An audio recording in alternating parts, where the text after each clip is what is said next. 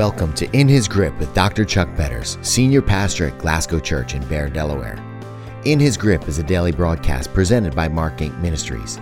Today's sermon is taken from a series of messages by Dr. Betters entitled The Grapes of Wrath, which describes the ministry of Isaiah in Israel and Judah over the course of 60 years. In today's sermon, The Grapes of Wrath, Part 1, Section B, Dr. Betters describes additional parallels between Israel, the lukewarm first century church, and the church today, as they all demonstrate practical atheism and a devotion to self-pleasure. Let's join Dr. Betters now as he shares biblical, historical, and current information to enhance our understanding. You know, when you read chapter 1, go back to chapter 1 of Isaiah. When you read chapter 1, as you're going through the book, you see sin blighted Israel's national life. Yet there was still hope. Even though there was sin in the midst of the people, there was hope. Look at verses 26 and 27. Here's the hope. I will restore your judges as in days of old, your counselors as at the beginning. Afterward you will be called the city of righteousness, the faithful city. Zion will be redeemed with justice, her penitent ones with righteousness. There's hope. Amidst judgment, there's hope. A hope for revival. A hope for renewal. When you come to chapters 2, 3, and 4, sin marred life's highest purposes for Israel. Yet offered to them was cleansing and a new creation. Look at chapter 4, verses 2 to 6. Even though their nation had been blighted, even though sin had marred their highest purposes, he says in verse 2 of chapter 4, in that day, the branch of the Lord will be beautiful and glorious. Of course, that's referencing Messiah.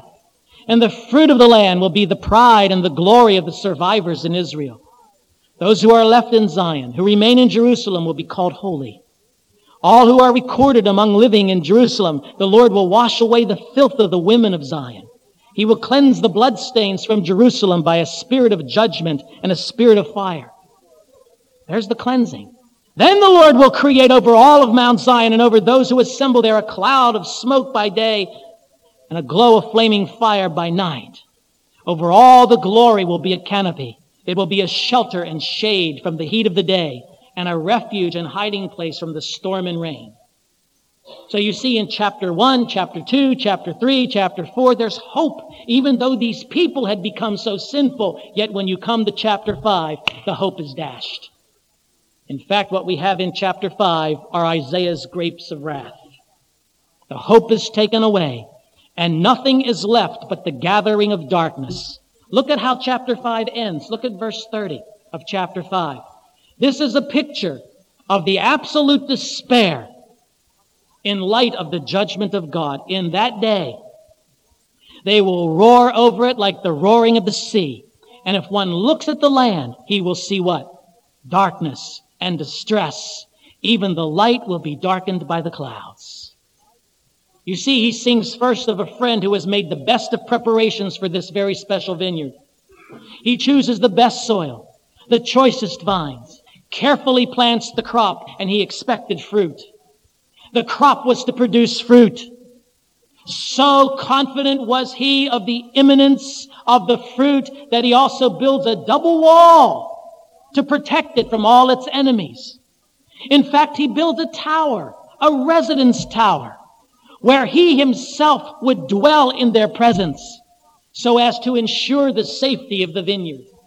The choicest vines, the best soil, the double wall, the watchtower, the presence of the gardener himself. And he expected fruit. He expected fruit. What more could he have done? Nothing. The question is, why was there no fruit? What is to be expected now that the crop is wrapped up in so much darkness? Look at verse 5, Isaiah 5. Now I will tell you what I am going to do to my vineyard. Now you don't think this applies to the church? We are called in Galatians the Israel of God. If this happened to Israel, it can happen to us. And it will happen to us. And the reason it will happen to us is because God is looking for fruit. Will he find it? This is what I'm going to do to my vineyard. I will take away its hedge, and it will be destroyed. I will break down its wall, and it will be trampled. I will make it a wasteland, neither pruned nor cultivated, and briars and thorns will grow there. And I will even command the clouds and forbid them to rain on it. Look at verse 7. The vineyard and its stink crop is fully exposed. The vineyard of the Lord Almighty is the house of Israel, in case you didn't know that. And the men of Judah are the garden of his delight. And he looked for justice, but saw bloodshed. He looked for righteousness, but heard cries of distress. What a picture of God's total work of grace. What a wonderful picture of God's total work of grace. The Father who before the foundation of the world chooses the soil, chooses the vines, sets them aside, sends his Son in the course of time to secure our salvation, and inundates us with the presence and power of his Holy Spirit, who builds a double wall of protection and himself dwells in our presence as our watchtower. What more could he do? He is looking for fruit. And when the fruit is not there, he has no recourse but to judge. He has no recourse but to hand over his church for judgment, which may very well be the mechanism by which God brings revival. The grapes of wrath. Beginning with verse 8, here are the characteristics of the church of Isaiah's day, which I believe absolutely parallel the church of our day. There is no doubt in my mind there are significant parallels in these 6 grapes of wrath to what we see and experience in the church today. The first one I call practical atheism. Practical atheism. Verses 8 through 10. Here it is. Woe to you who add house to house and join field to field till no space is left and you live alone in the land. The Lord Almighty has declared in my hearing, surely the great houses will become desolate, the fine mansions left without occupants. A 10-acre vineyard will produce only a bath of wine, and a homer of seed only an ephah of grain.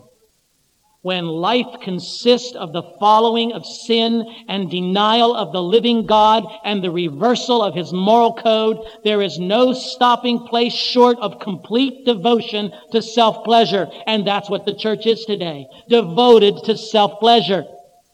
Isaiah's contemporary Amos would say it this way, 3 sins of Israel, even 4, I will not turn back my wrath. They sell the righteous for silver. They sell the needy for a pair of sandals. They trample on the heads of the poor as on the dust of the ground and deny justice to the oppressed. Father and son use the same girl so as to profane my holy name. They lie down beside every altar on garments taken in pledge.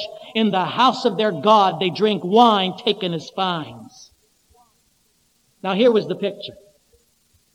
Powerfully rich and influential people would annex the property of the poor. A man who had power and money and prestige in the church would look around at his neighbor who was poor and oppressed and would annex his property. Literally defraud him of his property. Kick him out of the house so that he could build a bigger house. So that he could have an estate. All that mattered to them was self-advantage. The new squire would live in the middle of his estate alone in his land, while the struggling poor struggled more. Kick them out! They have nothing to offer. Kick them out! I got to tell you something. It is not the wealth that Isaiah is condemning. It's how it was used. It is not the power that Isaiah was condemning. It was how that power was used. It is not advantage or privilege that Isaiah was condemning, but how that advantage and privilege was used. Note the end, by the way, of the land hungry. these land-hungry landlords, these power-hungry, money-grabbing landlords. Note the end, verse 9 and verse 10, the land-hungry become hungry. The land that they annex doesn't bear any fruit. So they have these wonderful, great big estates, but there's no fruit. They have all this property and all this power and all this position, but no fruit. You know, we have a glorious picture of that, a glorious illustration of that in the book of Revelation. Would you turn to Revelation, please? Look with me at chapter 3. A portrait of a church bathing in a lukewarmness that was rooted in what was most important to them. What do you think was most important to these landlords? Themselves. Themselves. That's what was most important. Themselves. Revelation 3:14, to the angel or the pastor of the church in Laodicea write, these are the words of the Amen, the faithful true witness, the ruler of God's creation. I know your deeds. You're neither hot nor cold. I wish you were either one or the other, so because you're lukewarm, neither hot nor cold, I'm about to spit you out of my mouth. Is this God talking? Is he speaking to his church? You say, I'm rich, I've acquired wealth, do not need a thing. But do you not realize that you are wretched, pitiful, poor, blind, and naked? I counsel you to buy from me gold refined in fire, so you can become rich. White clothes to wear, so you can cover your shameful nakedness, and salve to put on your eyes, so you can see. I want to tell you, I think that church reflected the mindset of the typical non-Christian searching for a church today. You know what a non-Christian is searching for in a church today? What is in it for me? What is in it for me? What can it offer me?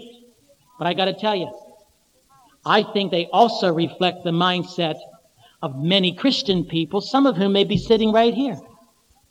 What is in it for me? What can this church offer me? What can my faith give me? What can my God give me? What's in it for me? Me! Jesus would tell us in the parable of the talents that there's a price tag on this kind of thinking. You want to know what's in it for you? He says, take the talent from him and give it to the one who has the 10 talents. For everyone who has will be given more, and he will have abundance. Whoever does not have, even what he has will be taken from him, and throw that worthless servant outside into the darkness where there will be weeping and gnashing of teeth. That's the price tag on me-centeredness. What's in it for me? Some experts say that the greatest curse on the church today is that 20% of the body do 80% of the work. Statistics show us that 10% of every church, 10% of every church congregation, 10% of those people have the gift of evangelism. But what they fail to tell us is this, that even though 10% may have the specific gift of evangelism, every single believer, every one of you who name the name of Christ, are commanded, are demanded in Scripture to be a witness. Every one of you, every one of us. Where's the fruit? The failure has been that the church does not see the difference between being a witness and being an evangelist. And this has produced a guilt-ridden lukewarmness that has sickened God. And it must be addressed if we are ever going to see a revival. Let's look at some of those drops of lukewarmness. Me. Lukewarmness in the pursuit of holiness. That's one drop in that little fountain. Are you pursuing holiness? Second drop. Lukewarmness in the pursuit of the Great Commission. I think God is sick and tired of these bad marriages. I can tell you for one, as a counselor, I'm sick and tired of the bad marriages. I'm tired of having to go back to the same people again and again and again and tell them, this is what Ephesians 5 says. This is how a man is to love his wife. This is how a woman is to submit to her husband. I think it's time you get the message. And your children, where we've allowed them to go and what we've allowed them to do and the drifting, I think it's time for God's people to realize fully that God will bring judgment to our homes if we do not submit to the mandates of holiness God has called our homes to live in. If you don't like this kind of preaching, then leave. Go listen to the devil tickle your ears out there. Listen to him tell you women what you're supposed to be and you men what you're supposed to be. But don't listen to the narrowness of this book. Let him devour you, just as Ahaz sacrificed his own children to his gods. Some of you are sacrificing your children to your gods, and they're dying. Fourth drop. Lukewarmness in the service of the body. We don't know how to work in the church. What do you expect when you come here? See, what we need to expect is to encounter God. And let me tell you something. When you encounter God, when you come face to face with a living God, eyeball to eyeball, nose to nose with a living God, self must disappear. Self must disappear. There's no room in this spirit for self and the Holy Spirit. There's no room. And when we engage him in worship, when we come prepared, did you prepare your heart? Did you prepare your wife, your husband? Did you fight all the way to church? How do you know God hasn't led into this church the last of the elect to hear the gospel? They ought to be able to see and sense and feel that from us, that we have been before a holy God and have come to worship him. Not self, him. Not me, him. Do we love him? And a final thought. Is there lukewarmness in the church in the pursuit of peace? Do you know how to resolve conflict? There is so much division in the body. So much division. I'm grateful that in this church there isn't that much. Not any that I know of. I'm sure there are people that are discontent with this, that, or the other thing, but primarily speaking, God has given us great peace here. But I'm talking about the body of Christ. There's so much division. The preachers are in competition with each other. I go to preachers' meetings, ministerial meetings, presbytery meetings. They're all in competition. Well, not all of them. Many of them are in competition. Big church versus small church. Rich church versus poor church. Young men versus old men. New wave of thinking versus old way of thinking. Traditional service versus contemporary service. White versus black. And on it goes. There's so much division. The preaching's irrelevant. Doesn't speak to anybody's hearts. The saints are in disagreement. The buildings are not in use. The quality of ministry is second rate. And as the result, the community around us is unimpressed. Where's the Pentecostal fire when there were no buildings? Where's the Pentecostal unction of the Holy Spirit? Did a Presbyterian really say that? Yes, he did. Our focus is so narrow and so fixed on me. It makes God want to spit us out like sour milk. Why is there so much fracture? Because we have aimed our guns at each other, majoring in minors, doing it all in the name of Jesus. No longer does Satan hang us on crosses made by the enemies who stand outside the church. Instead, we hang each other on crosses crafted in meetings and gossip sessions where some of the greatest pain is felt by the saints at the hands of other saints that more than rivals the pain that the world can toss at us. I've had people tell me again and again and again, I've suffered more pain at the hands of the church than I have in my conflicts with people who are outside the church. Do you have a vision for the church? Do you have a vision for where the church ought to be? I want to tell you, persecution's inevitable. We talk about the collapse of communism. Do you know what that's done? We think it's opened this wonderful floodgate of opportunity into Russia. What it has done is it has destabilized the Soviet states. So much so that they're looking for somebody to shoot. Listen to this. The need for trained pastors in the former Soviet Union has prompted Regent University to establish the Institute of Leadership Training 6-month course in Kiev. Now listen to what's going on. Personal testimonies personal photographs helps document the persecution that is going on against Christians in the Soviet Union. Brutal persecution of Protestants is increasing steadily in the former Soviet Union. A systematic cleansing of Protestants, similar to that experienced by all faiths under Stalin, could occur soon in the Commonwealth of Independent States. As order breaks down in Russia and the surrounding republics, strong men attached to the Muslim and Russian Orthodox establishments are filling the power void. The Russian army formed an alliance with a 1 million-member military organization with historical roots in the Cossack people. The groups pledged loyalty to Russian Orthodoxy and war against evangelical Protestants. The danger to foreign missionaries is great in Cossack areas. Protestantism is seen as the American plan to interfere with the sinister motive of stealing Russia from the Russians. 1.5 years ago, this commentator says, I myself didn't believe this was going on. But as his organization, the Russian-American Institute for Adaptation, uncovers increasing evidence of persecution, this horrible picture is forming. We have a very short time. Persecution. You've read about Rwanda. Rwanda's tribal wars has killed thousands of church members. Clergy, nuns, employees of religious relief groups have been shot, hacked, and bludgeoned to death. Decades-old tensions erupted when Hutus acted to avenge the killing of the Hutu president of Rwanda and Burundi, whose plane was shot down. They went through the streets of Rwanda, killing, maiming, hacking, sawing people of religious conviction. People who were there serving as missionaries were hacked to death. Well, on and on we could go. I think it's time for lukewarmness to turn hot or cold. It's time for you to get in or get out.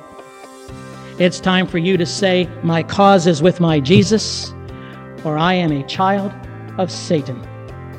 And you need to make that choice. But you're not going to be able to sit in the middle. Notice what he said in Revelation. What did he say? I would rather you be one or the other. You are less offensive to God as an enemy of the church than you are as a lukewarm, quote-unquote Christian. Will there be revival? Well, in Isaiah's day, they went into captivity. The grape of wrath of practical atheism was one of the foundational elements that led to their destruction. When you hear these stories of judgment, do you ever consider that in reality, judgment was actually God's chariot for bringing grace and mercy to the Israelites? Maybe you are experiencing some hard discipline right now as the consequences of personal sin. But think about it. Maybe that discipline is God's way of opening your eyes to His mercy. Whenever repentance is required, mercy is close behind. Please let us know how God is using this broadcast to open your heart to His truth. We often meet people who tell us they listen every morning or every afternoon, or they arrange their travel time so they don't miss one message. Whether you are a longtime listener or new to In His Grip, we'd love to hear how God is using His Word to turn your heart toward Him. On our website, you'll find our Learning to See When the Lights Go Out series, where people share their stories of brokenness and redemption. One of the most powerful stories you will hear is the one on adultery, forgiveness, and redemption. Did you know that even when reconciliation doesn't take place, the offended party can forgive and find joy and peace and purpose? Ron, please share with our listeners how they can access these resources or contact us. Thank you for joining us for today's message from the Grapes of Wrath series. If you would like to receive a copy of this entire sermon, you can contact Mark Inc. Ministries and request The Grapes of Wrath Part 1, or simply reference sermon number 94-33. Mark Inc. Ministries can be reached toll-free at 877 Inc. That's 877-627-5462. And check out our website at www.markinc.org. Did you know you can share today's message with a friend or family member, or download today's message in its entirety free on our website? simply visit us at www.markinc.org. You can also call us if you like at toll-free 877-627-5462. That's 877-MARK-INC. Mark Inc. Ministries provides help and hope to hurting people. Be sure to join us online for more information about our many resources. Mark Inc. Ministries is a nonprofit ministry that appreciates your ongoing prayers and support. For more information, or if you would like to email us, go to www.markinc.org. We would also like to invite you to join us for our Sunday morning service at Glasgow Church. The church is located at 2880 Summit Bridge Road in Bear, Delaware, and our service begins at 10:30 a.m. each Sunday morning. If you are unable to attend the service in person, you can join our live stream from anywhere by going to our website at www.glasgowchurch.com. If you would like to contact us at the church, we can be reached at area code 302-834-4772 or through our website at glasgowchurch.com.